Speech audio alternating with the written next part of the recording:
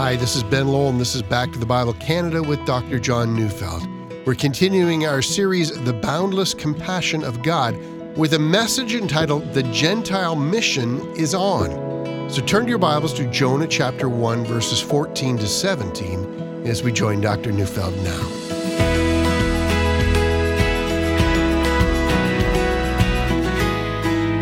I once had a mentor who constantly reminded me that you never know when you'll round a corner in this life and suddenly find yourself in a world you hardly recognize. Everything will change. Oh, he meant it to say that we must never become comfortable with our present life or even take things for granted. God has his ways of both shaping and designing our character that we might grow in holiness. He's also ways of fitting us for the task that he's designed for us to walk. We need to trust him. I have to wonder whether Jonah the prophet had any idea how one fateful year in his life would change everything. And it began in dramatic fashion. The word of the Lord comes to him, commanding him to leave Israel and travel to Nineveh, and then to cry out against the city. That in itself changed everything. But the way in which Jonah arrived there, had he known it from the beginning, well, that would have surprised him. God designs our ways. Proverbs 16 verse 9 says, "The heart of man plans his way, but the Lord establishes his steps." God's ways always win over our ways. Now, in the end, as we know, Jonah does end up in Nineveh, just as God directed him. But Jonah's rebellion leads to a chastening, but also to a rescue. And furthermore, the rescue that God sent was a type of the resurrection of Jesus. There's so much to talk about. When we left off in our account of Jonah, there was a great storm. The Gentile sailors have just discovered the reason for the storm had everything in the world to do with the man who had paid a fare and was crossing the Mediterranean Sea with them. He was running from the Creator's plan for his life, and God was determined to block his way. We also notice the contrast between the Gentile pagan sailors and the Hebrew prophet. The sailors are praying. The prophet is sleeping. And then we notice that Jonah wants to die, but the sailors want to live. Now, we found that at the close of the section in Jonah that we read yesterday. See, Jonah 1:11-13 says, "Then they said to him, 'What shall we do to you, that the sea may quiet down for us?' For the sea grew more and more tempestuous. He said to them, 'Pick me up and hurl me into the sea, then the sea will quiet down for you, for I know it is because of me that this great tempest has come upon you.' Nevertheless, the men rowed hard to get back to the dry land, but they could not, for the sea grew more and more tempestuous against them." We notice that Jonah did not say, "Look, I need to repent, and you need to drop me off on the nearest shore, and then I can go and fulfill my calling to go to the city of Nineveh and cry out against it." Instead, he says, "Look, you need to hurl me into the sea, then I'll be drowned, and you'll be spared." But the sailors want nothing to do with that plan. They're rowing hard to get to land, but the storm has increased in strength, and they realize they can't fight against God. See, a great many people have thought the book of Jonah was of greater significance than simply telling the story of one man's battle against God's will for his life and about God's concern for the Gentiles. See, they thought that in this story there is a wider narrative. Jonah represents an attitude that was found in Israel. Let me explain. Do you remember what Jesus did on the Monday, right after he had ridden into Jerusalem on Palm Sunday? He came back to Jerusalem on Monday from where he was staying in Bethany. And on his way in, he stopped at a fig tree that was standing there beside the road, and he went to look for a fig. But it wasn't the season for figs, and so he cursed the fig tree and it withered. The usual question that often gets asked is this: what did that fig tree ever do to him? But a little reflection tells us it was a symbolic action. Leviticus 23 verse 22 says, "And when you reap the harvest of your land, you shall not reap your field right up to its edge, nor shall you gather the gleanings after your harvest. You shall leave them for the poor and for the sojourner. I am the Lord your God." Whether it was standing grain or fruit trees near the edge of the property or along the roadway, all of that was to be left for two groups of people. The first was for the poor, and then the second for the traveler, or for the person visiting Israel. See, in many cases, the travelers were Gentiles. And the point had been that the land and the produce of the land was to be a blessing from God. The overflow of that blessing was to reach as far as the Gentiles. See, I think the cursing of the fig tree is a symbolic action taken by Jesus to showcase that the Gentiles were also to receive a blessing. But all Israel had left over for the Gentiles was a curse. And so Jesus curses this attitude. The next thing Jesus did on that Monday is that he entered into Jerusalem, went straight over into the temple, drove out the money changers and the merchants selling sacrificial animals. It's generally agreed that the place where this was going on was the court of the Gentiles. That's to say, in the worship of Israel, Israel had crowded out the Gentiles from the temple, so there was no place left for them.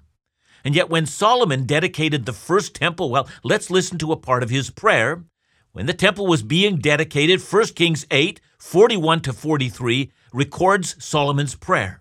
He says, "Likewise, when a foreigner, who is not of your people Israel, comes from a far country for your name's sake, for they shall hear of your great name and your mighty hand and your outstretched arm. When he comes and prays toward this house, here in heaven your dwelling place, and do according to all for which the foreigner calls to you, in order that all the peoples of the earth may know your name and fear you, as do your people Israel, and that they may know that this house that I have built is called by your name." See, the temple had a number of functions, but it can't be denied that one of those functions was to serve as an evangelistic call, to call the nations to come to the temple and worship the one true God. That's why Jesus was so enraged in his day. That's why he cursed the fig tree. That's why he drove the money changers from the temple. Do you remember what he said on that day? He said, "My house shall be called a house of prayer," and then he added, "for all nations." And that brings us back to Jonah, the man who was not ignorant that the God of Israel, the God he served, not only loved Israel, but that he also loved the nations. Had God no interest in the nations, he would not have sent Jonah to go out and cry against the sins of Nineveh. And so to many, the book of Jonah is this radical tract published against Israel as she refused to bring the saving gospel of a God who is calling the world to come to him and to be saved. Abraham had been told that through him and his offspring, all the nations of the earth would be blessed. Instead, at the time of Jonah, Israel herself had refused to go to the temple and had despised the covenant, had become idolatrous, and to add to those sins, had a contempt for the Gentiles. And here as Jonah is asleep in the bottom of the boat, the Gentiles are crying out to their gods, praying in ignorance to no effect, but praying nonetheless. And while Jonah hardens his heart in unbelief, the Gentiles are looking for a way to appease the great creator of the universe. That's the greater drama of the book of Jonah. Jonah represents a growing hardness in Israel, and the Gentile mariners represent Gentiles all over the world who would be open to hearing the gospel if someone would only bring it to them. See, we can't move on too quickly from here, for we're required to apply this matter in our day. In our country, the greatest opportunities for evangelism lie among the many people groups from countries around the world that continue to pour into this country year after year. Many of them are especially open to the gospel. And at the very same time, many from European backgrounds who now reside in this blessed land for generations are expressing an ever-increasing hostility to the gospel. And yet a great many churches simply have not grasped nor made definitive plans as to how to reach out to new immigrants in our land. We don't have copies of Bible translations in the various languages of the immigrants in our foyers, ready to be picked up by our church members and given to neighbors and work colleagues and so forth from the various lands. Some of us even express alarm that the cultural balance of this nation is irreversibly shifting, while still we ignore the call to reach out to these very people who belong to the peoples of the world. In truth, we may look at ancient Israel and cluck our tongues and wag our heads at the hardness of their hearts. We see it exemplified in Jonah. But it turns out that the book of Jonah is a very dangerous book indeed. for it invites us to examine our hearts, whether we, like him, would rather board a ship and run from the clear command of God. Jesus said, "Preach the gospel to all nations," and in this amazing day, the nations have come to us, and all too often we have not inquired as to how we might reach out to them. May God have mercy on us if that's our problem. Let's turn to him and confess that we have not loved the nations as he has loved the nations.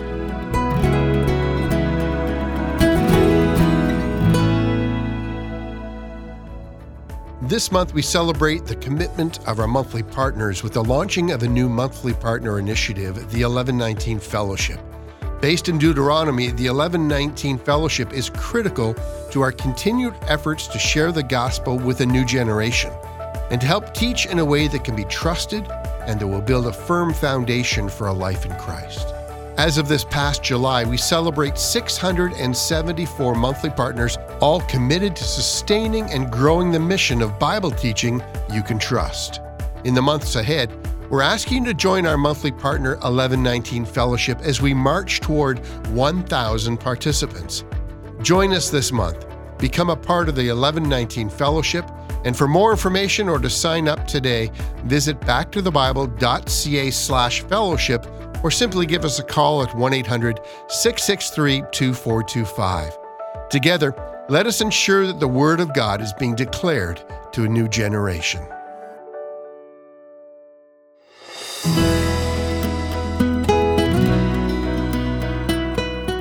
The mariners are rowing hard to get to land. The sea is growing ever more violent. Jonah 1:14-16 says, "Therefore they called out to the Lord, O Lord, let us not perish for this man's life, and lay not on us innocent blood, for you, O Lord, have done as it pleased you." So they picked up Jonah and hurled him into the sea, and the sea ceased from its raging. Then the men feared the Lord exceedingly, and they offered a sacrifice to the Lord and made vows. Notice the way these men pray. When the storm first began, each man was praying to his own God, and then Jonah declares he worships the God of heaven, and the men are terrified. Now, at the thought of throwing the prophet of the God of heaven overboard, even though he's a rebellious prophet, still these men fear to do that. But notice how their prayer has changed. Notice how they start. "O Lord," they pray, or "O Yahweh, God of Israel, whom we now know to be the creator of all things." I think it's a safe bet to argue that these men have never prayed that way before. The question then is this: do these men at this point in time renounce their pagan gods and cling to the one and only true God? Our text never addresses that question.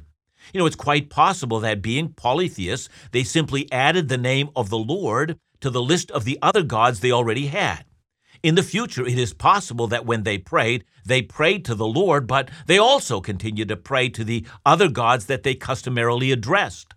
But please also remember that these men had seen the Lord do something that their gods simply couldn't do. We might also want to remember some of the pagans in Scripture who did turn to the living God. You might remember Rahab, the prostitute from Jericho. Eventually, she's listed in the genealogy that leads to Jesus. Or we might remember Ruth the Moabite woman, who once worshipped Moloch, who told then her mother-in-law, "Your people shall be my people, and your God shall be my God." Or we might think of Naaman the Syrian military commander, the man who was an enemy of Israel. He was healed of leprosy and said, "Behold, I know there is no God in all the earth but in Israel."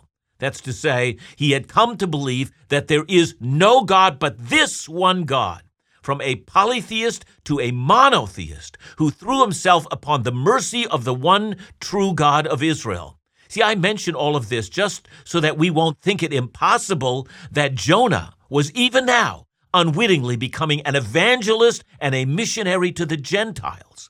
And I mention all of this so that we won't think it's impossible that some of these men on the boat won't be among the great company of the redeemed in the final day, for they repented at the preaching of Jonah. That's why it's so important to read the book of Jonah slowly, lest we miss these valuable lessons. Well, notice also, not just to whom they pray, but what they pray. Rather than being unconcerned with Jonah's life, they recognize what a potential sin they're about to commit. It becomes a matter of great concern for them. Oh Lord, don't destroy us for hurling this man into the sea, for in doing this, we are surely killing him. But when we come to the end of the book, we're going to find Jonah sitting and sulking out in the desert, completely unconcerned for the lives of the men and women of Nineveh. Again, the contrast is startling. And so the sailors lay a hold of Jonah and throw him into the sea, and the sea ceases its raging. Even though our text doesn't say so, it must have happened instantly. If the storm had slowly dissipated, you wouldn't have expected so strong a reaction. Instantly, these men recognized that the Lord is not like their gods, who fights with the forces of chaos trying to subdue them. Rather, the Lord controls the storm.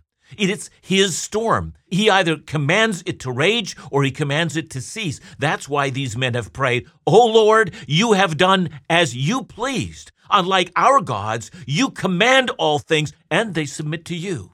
Our text says the men respond in two ways. First, the passage says they offered up a sacrifice to the Lord, and I have to assume this happened when the ship came to dry land. They couldn't have done it on board the ship. But the actual practice that after such an ordeal, they offer up a sacrifice to the Lord, well, it's actually not difficult to understand. After all ancient people have offered sacrifices to their deities. See, the practice of sacrificing is as old as the human race. There's something in the human consciousness that seems aware that life or blood must be spilled in order to find peace with God. See, I like to say that if we thought about it today, we would readily agree. Something has to die in order for us to live. Whenever we eat, be it meat or some form of grain, something always needs to die for us to live. The same principle is true, for us to live spiritually. A death must occur. There must be some reminder that God's attitude towards us for our sins must be atoned for. But then we find that the men do more. They make vows to the Lord. That is, they make a promise to the God of heaven. Again, one has to wonder what it is they promised, and we're not told. The Midrash is an ancient Jewish commentary of the Old Testament, and the Midrash states that these mariners threw their idols into the sea. They returned to Joppa, they made their way to Jerusalem, and became proselytes, converts of the one true God. Again, I think I need to add here that the only authoritative text that we have doesn't say that. But it is, as we have all noted, hardly beyond the realm of possibility. Our text now goes on instantly back to Jonah, now in the ocean. Jonah 1:17 says, "And the Lord appointed a great fish to swallow up Jonah, and Jonah was in the belly of the fish 3 days and 3 nights." Let's start with the most obvious issue before us. It's verse 17 that has caused a great many people to doubt the historicity of this book. The Hebrew simply says a great fish. It gives no details as to what kind of a fish it was, just that it was very large. So it's understandable that, we might think it's a whale. The ancient Hebrews were not mariners. They didn't make a distinction between marine mammals and fish, so they simply used one word for everything. It could be anything from a whale to, a giant whale shark or a species that no longer exists. But the real question continues to be, look, it's just not possible for a human being to live in the gut of a whale or a fish or whatever it was for more than a few minutes. You'd be immediately deprived of oxygen and you'd die. But to those who make this point, I would say you've missed the entire point of the book of Jonah. God oversees the chaos, yeah. The religions around Israel did fear the chaos. Their gods, they thought, had not succeeded in subduing chaos. It was always at the door. But Jonah's God, Israel's God, the great creator God, the God of heaven, who is Lord over all, rules all things, and nature is subject to his command. He calmed the storm. Storm didn't just dissipate. He directed the fish to swallow Jonah. Why could God not direct as well that Jonah would live in the belly of that fish for 3 days? See, the real question is not just a question of miracles, whether or not God does them. It's really a question of whether God rules over all things. To those who think not, the question of whether a man can survive in a fish for 3 days, well, that's already answered. They're naturalists. They believe that God never intervenes, that God never does miracles. But then since Jesus himself compared his death and resurrection to this event, saying that as Jonah was 3 days in the belly of the fish, so he would be 3 days in the heart of the earth, well now, I can assure you that the resurrection of Jesus from the dead is a far bigger miracle than Jonah surviving for 3 days in the belly of a fish. I guess if you don't believe in the resurrection of Jesus, you won't believe this account either. But Jesus said it was in fact a real event. And Jonah is a prefigurement of his own resurrection. And Jonah's emergence from the fish meant that the Gentile mission to bring the good news to the Gentiles was alive and well. We're supposed to imagine here that had God not been acting, Jonah would have drowned in the ocean.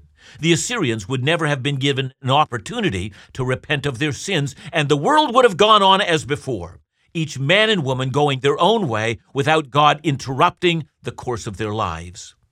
But that is precisely not what happened. Instead, we find that God sent a fish, and that Jonah would be sustained, and that eventually he would be rescued from the fish, and that the Assyrian people would hear. The same is true of the resurrection of Jesus. Had Jesus not stepped through the door of the tomb, the Gentiles would have remained in darkness, and all of us today would have died in our own sins. I love the story of Jonah, for it is the story of an intervening God who not only controls all things, but that God does these things so that he might have mercy on many. Thank God that he has done what he has done. John, let me ask you this. Is it true to say that the gospel message of Jesus Christ would never have been heard if it wasn't for a series of miracles, the greatest of which was the resurrection of Jesus Christ? Yes. Everything in the gospel is dependent on miracles. That's what we're saying. This is not a human gospel. It didn't come as a result of our own imaginings or our, clever ability to put things together. It came as a result of God entering into this world and displaying his glory. And we know that whether it's the parting of the Red Sea or being, belched out of the belly of a whale, or Jesus rising from the dead, or Jesus healing the leper. Everything that God does, he authenticates through miracles. And so we have this marvelous, marvelous certainty that the gospel we have come to believe is a gospel that has come to us from the throne room itself. That's the good news. That's wonderful. Thanks, John. And remember to join us again tomorrow as we continue our series, The Boundless Compassion of God, right here on Back to the Bible Canada, Bible teaching you can trust.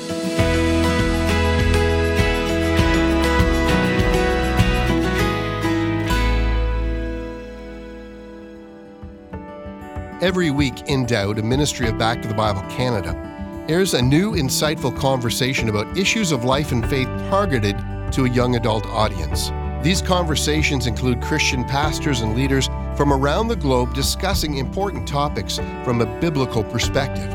Topics such as the sanctity of life or forgiveness, sexuality, the church, issues of mental health, loneliness, abuse, always with the intention of offering a biblical response.